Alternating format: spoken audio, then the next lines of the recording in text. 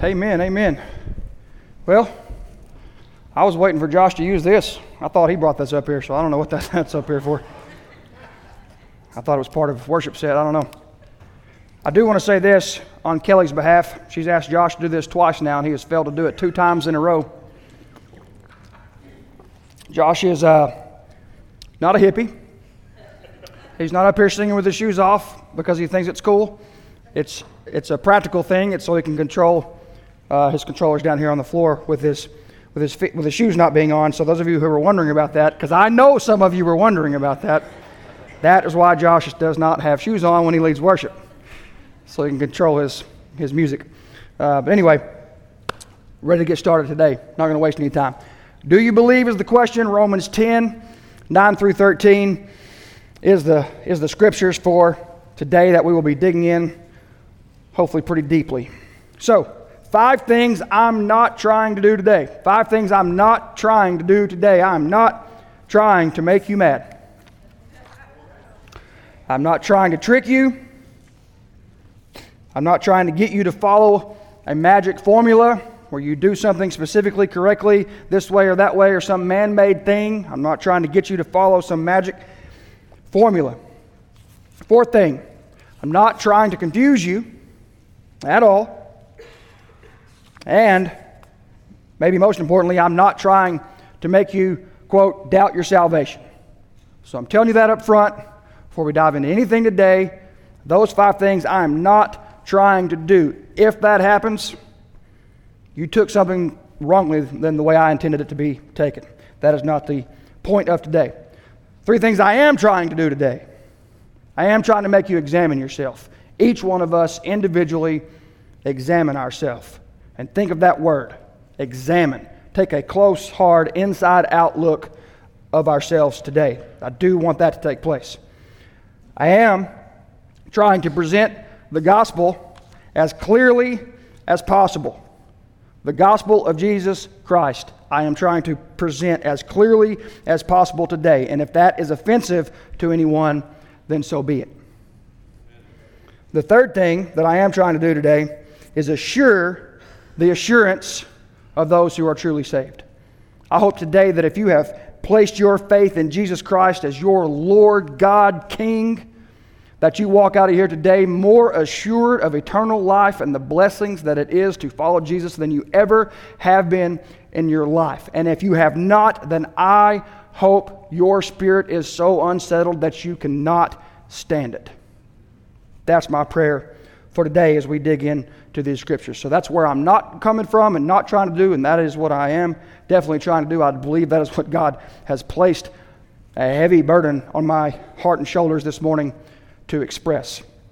So we're digging into Romans this morning. You've heard me say it before. This is the book of Romans is Paul's magnus opus. I think it's his greatest theological work of all the letters that he wrote, all the epistles that he wrote. This is a big one. Paul wrote this somewhere around 56 to 58 AD. We know that time because he wrote it in Corinth, and that's when he was in Corinth. He wrote this while he was in Corinth, and the theme verse, if you wanted to pick out one verse to say what is Romans about, the theme verse, I think you could pick out Romans 1:16. I'm not ashamed of the gospel because it is the power of God for salvation, for the salvation of everyone who believes, first to the Jew and then to the Gentile. And those two phrases are key to what Romans is dealing with, the theme verse. Paul dictates this letter to Tertius while he's in Corinth, and then Phoebe, most likely a deaconess of the church there in Corinth, which is right outside of Corinth, that delivers this letter because he mentions her in this letter. He doesn't say that she's delivering it because you don't have to say she's delivering it. If she delivers it, then you know she delivered it. But he does mention her, and there's no other reason for him to mention her other than that. So, that's a little bit of background on Romans. Let's just get into these few verses this morning. Romans 10, verse 9. If you confess with your mouth Jesus is Lord and believe in your heart that God raised him from the dead, you will be saved. One believes with the heart, resulting in righteousness, and one confesses with the mouth, resulting in salvation. For the Scripture says, everyone who believes on him will not be put to shame, since there is no distinction between Jew and Greek. because the same Lord of all richly blesses all who call on him. For everyone who calls on the name of the Lord will be saved. Or, that is one case where I definitely like the King James language. For whosoever will call on the name of the Lord will be saved. If you're wondering, I usually use the HCSB translation. I know sometimes it crosses some people up. I usually use that because it's a much more readable translation for me. Also a very literal translation. That's why I go with it. So that's where we are this morning. So, how has this been used? What is this? These verses, I would almost for sure bet that if you've been in church at all for a portion of your life, you have heard those verses, you may have said those verses, you may have used those verses to help lead someone to the Lord. Although statistics say you probably haven't done that, because most Christians, 9 out of 10, unfortunately, have never done that. But some of you may have led someone to the Lord, and you probably used these verses or something similar to these verses to do that. So, how has it been used before? Sometimes it's used as a magic formula. And that's where we get into a problem. Sometimes it's used as a magic formula. Do you want to go to heaven? You don't want to go to hell? Come down here and repeat after me. I'm a sinner. I believe you resurrected from death. Please save me. Amen. That's it. You're saved. Boom. You're good to go. You're saved. Good luck with life. Go figure it out. That's been a primary church model for decades. My personal conviction is that has led to decades of either baby Christians who have no idea how to be adult, mature followers of Jesus, or people who think they are Christians that could not be further from the truth. That's my personal belief. Now, I can already feel some of you shifting in your seat and picking up tomatoes and you're ready to throw them at me. And I already told you that's not my point today. I'm not trying to make anybody mad. But I will tell you this. If I ask you, or someone asks you, are you a Christian? And you say yes. And they say, how do you know? And you say, well, I prayed a prayer once. I'm not going to overstep my bounds. I'm not. But if that's what defines your Christianity, then I'm not sure you have Christianity at all. If the way you say that you follow Jesus, that you have given your life to Jesus, you have submitted yourself to the lordship and the kingship of Jesus Christ, the Savior of all, the Lord of everything, the Creator of the universe. If your answer is, how do you know that you're a Christian? And your answer is, I prayed a prayer once and there ain't anything else, then you probably just said some words that you thought were a magic formula. You probably have never submitted your heart to Jesus. I say probably because it is not for me to judge whether you or anyone else is saved. God alone has that right. But it is our duty to express the true gospel of Jesus Christ. And I prayed a prayer once is not following Jesus. That's saying some words. Now, I am not saying that if that's the way you were led to the Lord, that you're not saved. I'm not saying that. God knows and you know whether your heart is submitted to Him or not. And if you express that through a prayer, and the Holy Spirit is alive and evident in you, and fruit is bearing out in your life, then yes, that prayer was an expression of your faith, and you are saved. But whether or not that is the truth, that's between you and God, and that is not something I'm willing to walk up here and dance around, because eternity is at stake. Your individual eternity is at stake. So, at the risk of offending, making you mad, making you never talk to me again, I'm willing to share that truth with you.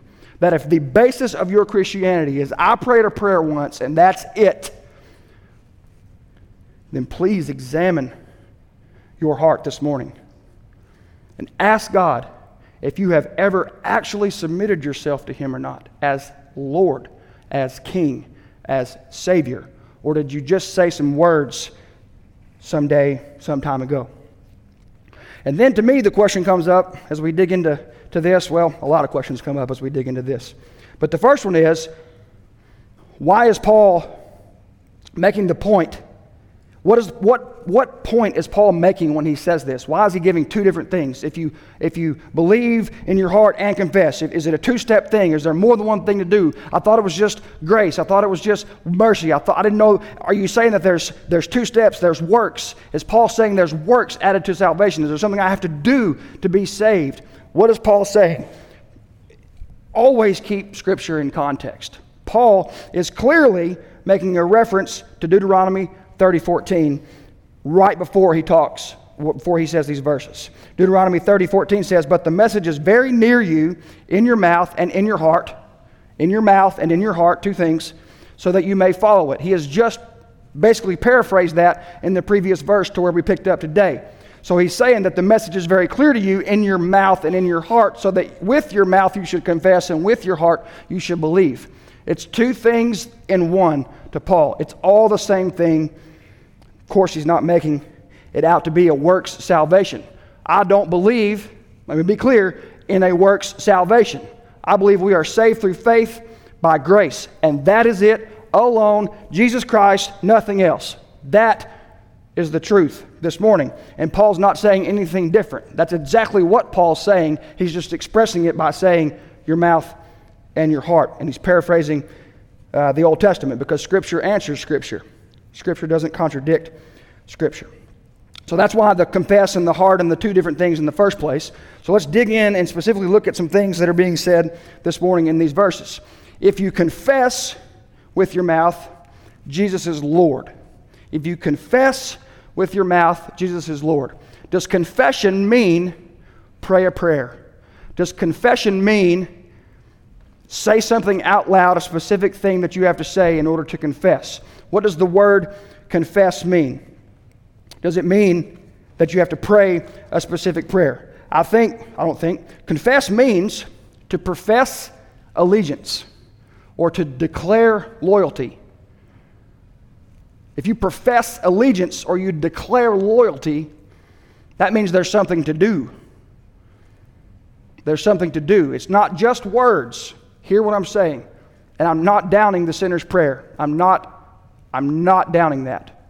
I am saying the prayer itself is not what saves you. I am saying that. It's not the words that save you. It's the confession that manifests out of a believing heart that saves you, because confession and believing in your heart are one and of the same. The two will not exist separate from each other. So confess means to profess allegiance or to declare loyalty. And then the word Lord there, this is awesome. I love this. The word Lord there, if you go back to the Greek Old Testament, okay, so the Old Testament is written in Hebrew, then along comes Alexander the Great, and he has the Old Testament in Hebrew translated into ancient Greek, and we call that the Septuagint. That is the Old Testament Greek, and we have a lot of that, the Old Testament Greek. We have a lot of that in the ancient Greek, still preserved to this day. We still have that. And the word that they used to take Yahweh in the Hebrew, the personal name of the God of Israel, into Greek is Kyrios. And the word we take, Kyrios, and then put into Lord in English, that we take it and put it into Lord. Yahweh is Kyrios, is Lord.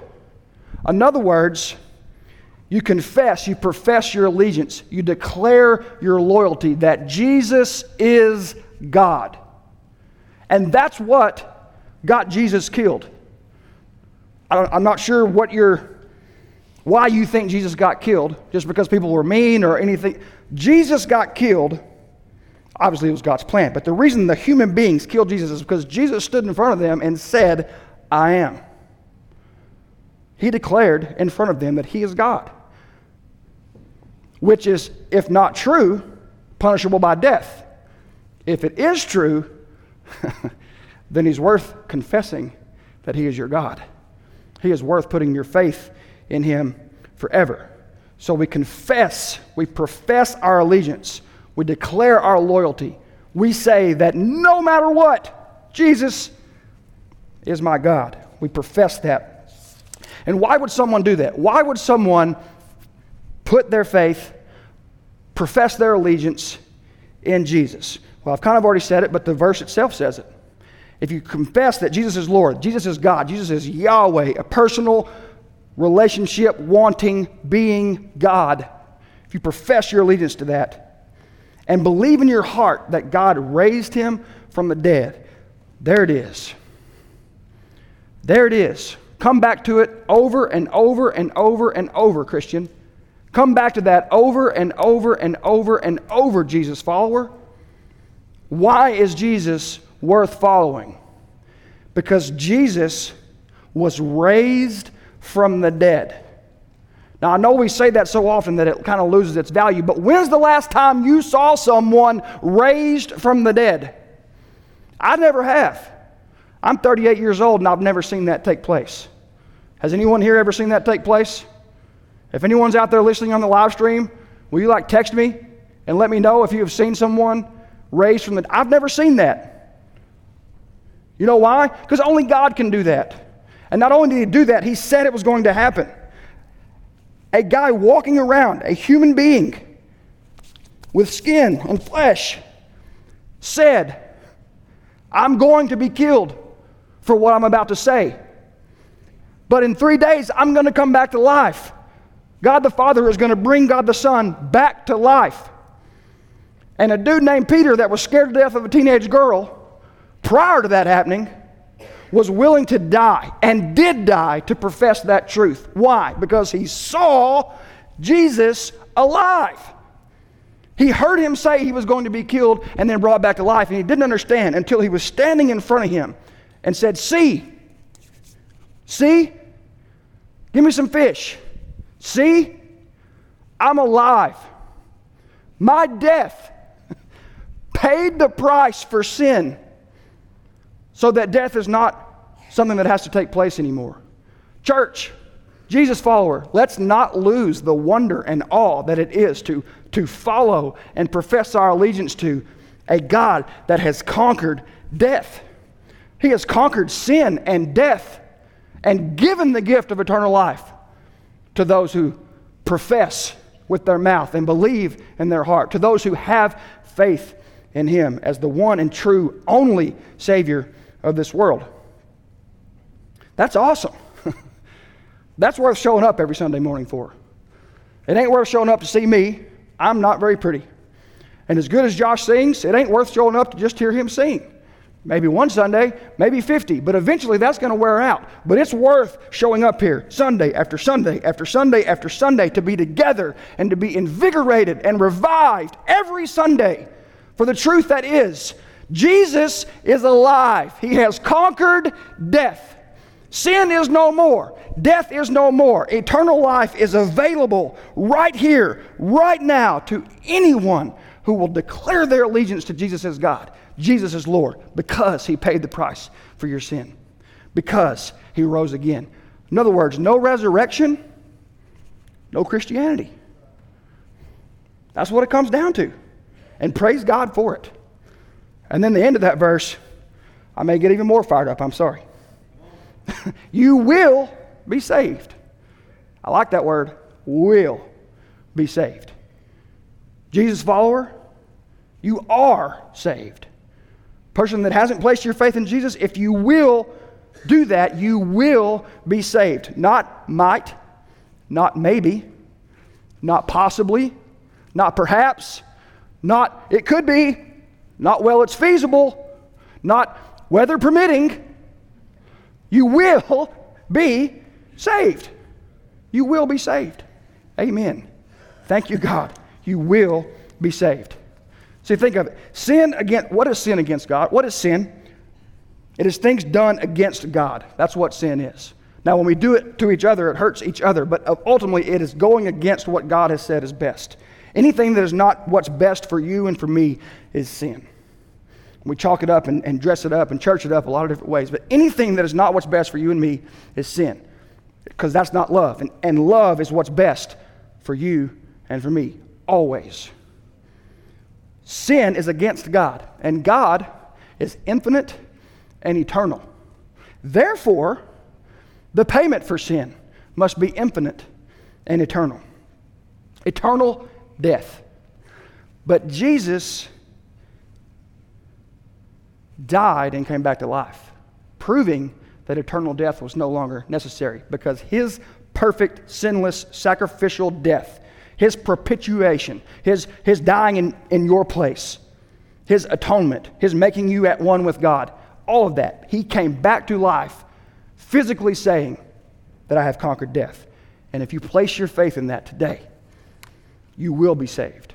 And if you've placed your faith in that before, then you are saved. And there ain't no is-er, as a guy used to say that worked with my dad. Is you is or is you ain't. There ain't no is-er. It is what it is. There ain't no other way around it. Verse 10, he continues the theme here, drawing from Deuteronomy 30:14. He says, confess and believe, and then believe and confess. ABBA. It's a technique to remember. Right? He says it and then he flips it, but it's all together. One believes with the heart, resulting in righteousness, and one confesses with the mouth, resulting in salvation.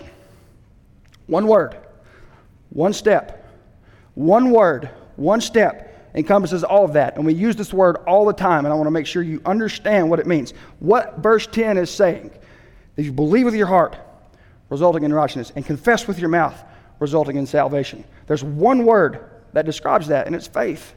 That's what faith is. That's what faith is. It's belief and action. Hope and action. Trust and action. You say, why didn't it just say trust in the Greek? Check this out. Greek didn't even have that word. Greek didn't have a word for trust. The apostles had to make up words. They had to take believe and the preposition in and slam them together to make this word so that we can understand what faith is. Belief, confession, profession, action, they all go hand in hand. Belief separate from action is an absolute 100% foreign concept to Paul. The fact that you could just, the word we would use for it is knowledge in English. The fact that you can just know something and that be enough to save you, Paul would look at you like, what? What do you mean? He would look at you like you had a horn growing out of your forehead. What do you... No. Belief and action are synonymous. Confess from a believing heart, that is faith. It's one thing. You can't have the one without the other. And that's why I go back to, if your answer to how do you know you're a Christian is I prayed a prayer,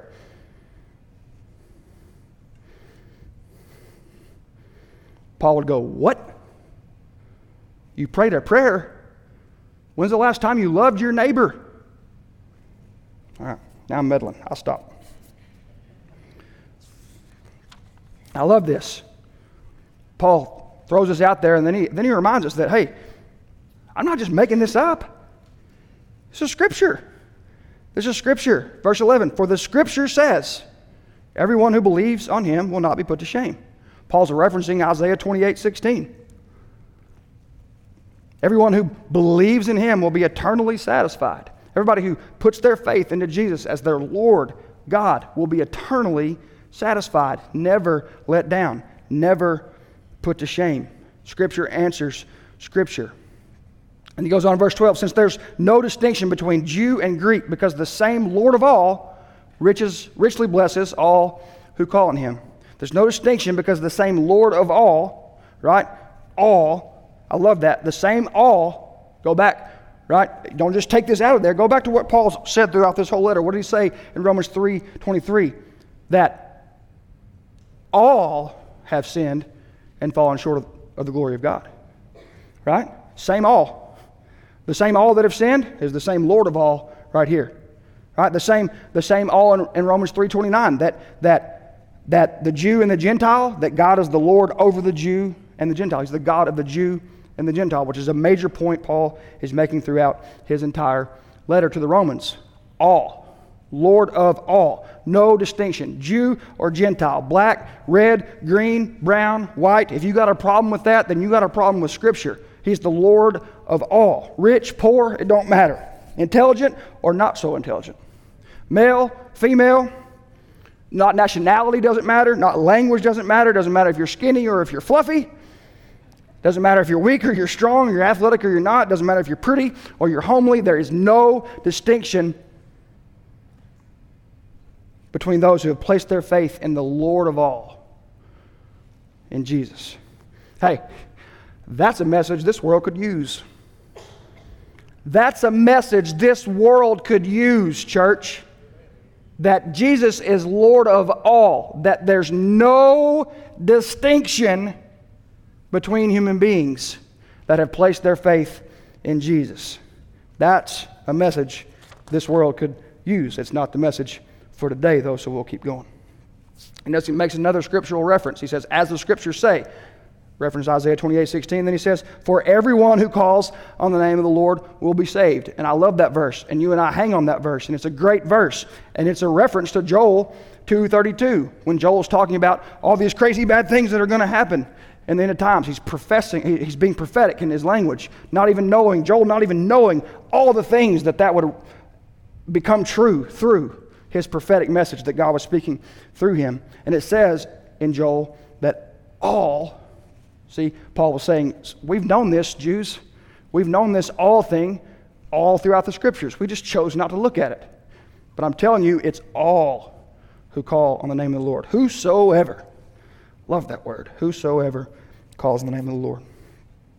So, two things. If you've never placed your faith in Jesus, you've never declared your allegiance to Jesus God with your mouth, because inside, in your heart of hearts, in your core, who you are, you believe that He died for you to save you for eternity, to an eternal relationship in a place called heaven with Him. If you've never done that, then today, do that. If you want to do it now, do that now. You don't have to say a special prayer. Although, if you say that you believe that Jesus is Lord and it never manifests into action, then you probably don't believe that. It should manifest into action. Again, there's no separation of the two. So do you have to be baptized to believe? No.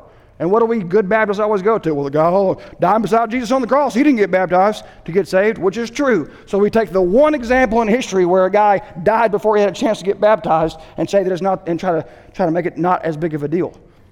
Come on. If he'd had a whole day, he would have got off that cross and he would have got baptized, because action follows belief. That's what faith is. So if you believe that Jesus is your Lord and you've never got baptized, you should. Paul would say, you've never been baptized? Why? It goes hand in hand. Why would you not physically do something that expresses that Jesus is your Lord? Of course you would say He's your Lord. Of course you would get baptized. Of course you would go out and live your life in a way that says Jesus is my Lord. So, real quick, then Paul says, if all that is true, if you have to believe because you've heard, you have to have faith, place your faith in Jesus, your allegiance, profess your allegiance, then what? Real quick. How then can they call on Him they have not believed in? And how, this is just continuing where we were in Romans 10:14. And how can they believe without hearing about Him? And how can they hear without a preacher? And how can they preach unless they are sent? As it is written, how beautiful are the feet of those who bring good news, or who bring the gospel. And you hear that verse and you think about me. And I read that verse and I think about every single one of you. Because that's what it means. It don't mean me. It means me and you. And every single other person that professes Jesus as their Lord. That we should go out with our beautiful feet and express the good news of Jesus. That there is no distinction between human beings for those who have placed their faith in Jesus Christ. That is a message that this world desperately needs to hear. So, since Josh didn't use this, I guess I will real quick. Real quick, and we'll finish with this. The law of the pendulum, simple law, physics. The law, in layman's terms, because that's all I can understand, basically says that when you bring a pendulum up to a height, that it will follow to the exact height on the other side and will come back shorter than where it started, and will come back shorter each time it swings until it finally comes to rest, right? Just like a clock. Why does the clock not keep going? Because it has something acting against it. So if nothing acts against that, it will start at this height, it will go to that same height on that side, and then every time it swings after that, it will continue to swing a little less and a little less and a little less until it comes back to rest, okay? Physics, science, really cool, really nerdy stuff. But that is the law of the pendulum. How many of you believe that that law is true?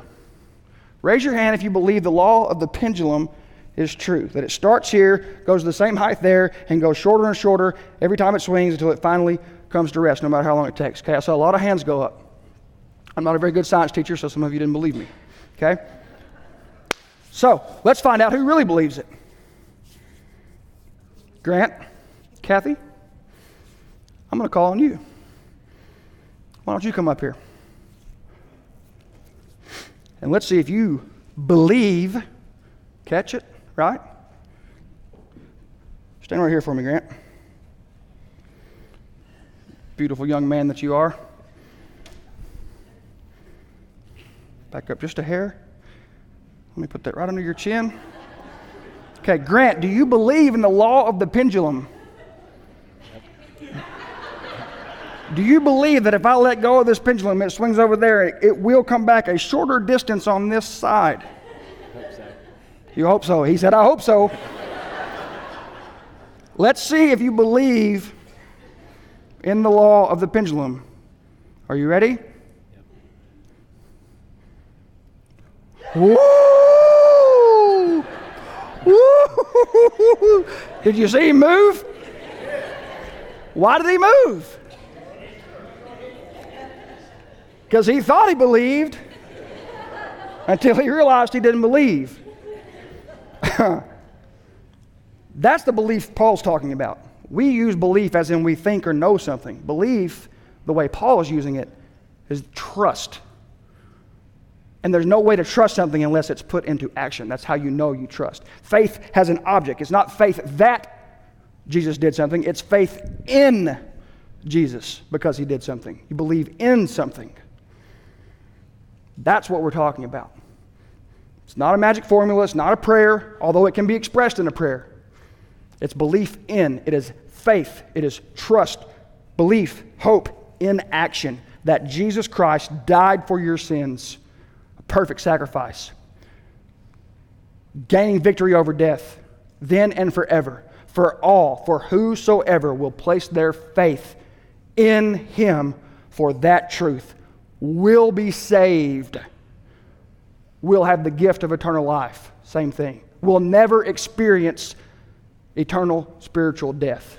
They're saved from that. I love that we still use that word. A lot of churches don't use that word. I think they're wrong. You know why I think they're wrong? Because it's in the Scriptures. It says you will be saved. So if you want to be saved today, then let's talk about it. Let's help make sure that you have your hope and trust in Jesus. Okay? And here's how if you are ever leading someone, here's what I would tell you not to do. Don't lead them in the sinner's prayer. Make sure they understand the sinner's prayer and have them pray it back to you. I've made that mistake. I've done that. I did it with a student 10 or 12 years ago, and it eats me up. That I kind of did do you believe Jesus is your Lord? Yeah. Didn't know what sin was. Didn't talk about resurrection. Didn't talk about submission. Didn't talk about that your trust is in action. Didn't talk about any of that. Do you believe Jesus is Lord, that he died in your sin? Yeah, I believe that. All right, well, say this. Okay, I said it. Okay, good luck. Hope it works out. I don't know whether he believed that or not. I should have done a better job. I'll do this because it was right there. I'll never forget it. So if you're leading someone, make sure they understand that they are a sinner. When someone says, how do you know you are a Christian? Your answer should be, I am a sinner, and I deserve death. God loves me, And Jesus died for my death. And my faith is in Him because of that. I declare that He is my Lord and Savior. That's how I know that I'm a Christian. Because God loves me enough to save me from eternal death. And because of that, I cannot help but live that out in my life. I try to love you. I try to be there for you. And I'm humble enough to say I'm wrong when I didn't. That's Christianity. Summed up in about 3 or 4 sentences. If that's not your answer, examine your heart, please. Examine your heart. I'm going to pray for us, and we'll have a time of invitation. One song. If you need to deal with something today, do not wait. Come down here during the song, and let's deal with it. God, we love you. We thank you for your truth, for your gospel, God, your good news, that you loved us enough to save us while we were yet still sinners. God, we are sinners. We need you. We have to have you. And Lord, there is no other hope that this world has to offer other than eternal life through faith in Jesus Christ. That is it. That is it. Everything else is a sideshow and a distraction. And everything else should be used to point to that truth, God. We thank you this morning that you loved us enough to save us, God. And if there is one single solitary person in this room that has never placed their faith in you, God, whether they are 5 or 85, whether they're not a member of this church or they've been a member of this church for 5 or 6 decades, God, if there's one human being here today that has never placed their faith in you, professed their allegiance to you as Lord God, Savior of the world, may that day be today, God, and not a second longer. In Jesus' name we pray. Amen.